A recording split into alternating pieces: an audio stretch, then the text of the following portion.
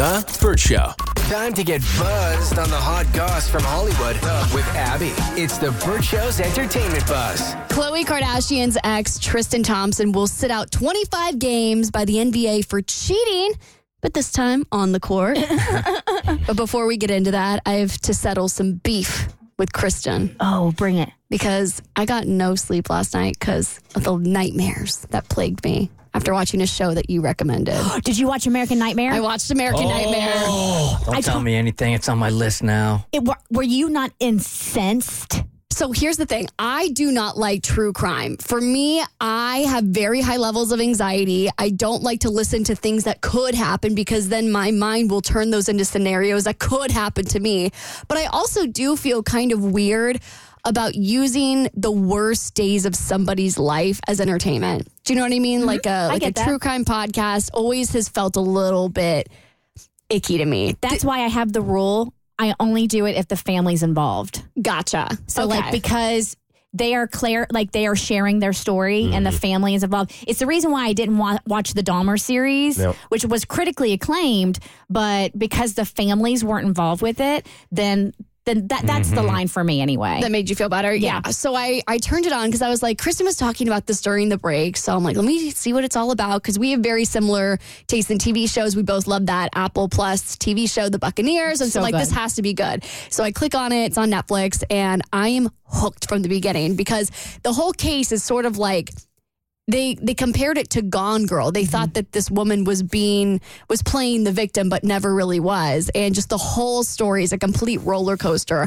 I mean, it's literally an American Nightmare where the police think that these people are pulling off a hoax, and that's not the case. I made the observation a couple of days ago because you were in here talking about this show a couple of days ago. So I'm like, I am going to watch this tonight, and realized when I put it on that I am incapable of starting a new show until the series that I am watching is over. So I think that happens tonight for me. With This Is Us, I think Kate's about to die. Okay. And when she does, then I can move on. Cool. I think that's the last episode. Then I can move on. All right. Good stuff. Yeah. Once you start it, you in that thing. I don't see how you could start that and not finish it like immediately. Yes. That was my thing. You. So, because American Nightmare is just a 3-part docuseries. So you got 3 1-hour episodes.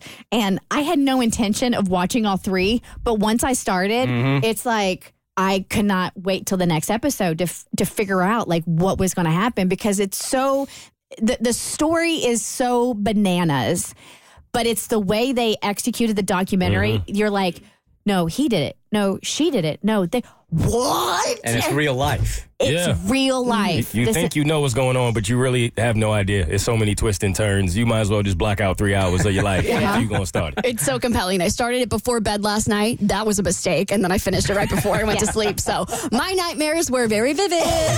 I'm terrified. No swim goggles for you? Yeah. No, I don't even know what that means. Don't do it. You don't want to know. All right, back to Tristan Thompson. So the NBA announced yesterday that Tristan has received a 25-game suspension for violating their anti-drug program. He tested positive for performance-enhancing drugs. So glad to know that this is where the NBA draws the line in terms of cheating. So let me ask you guys this question.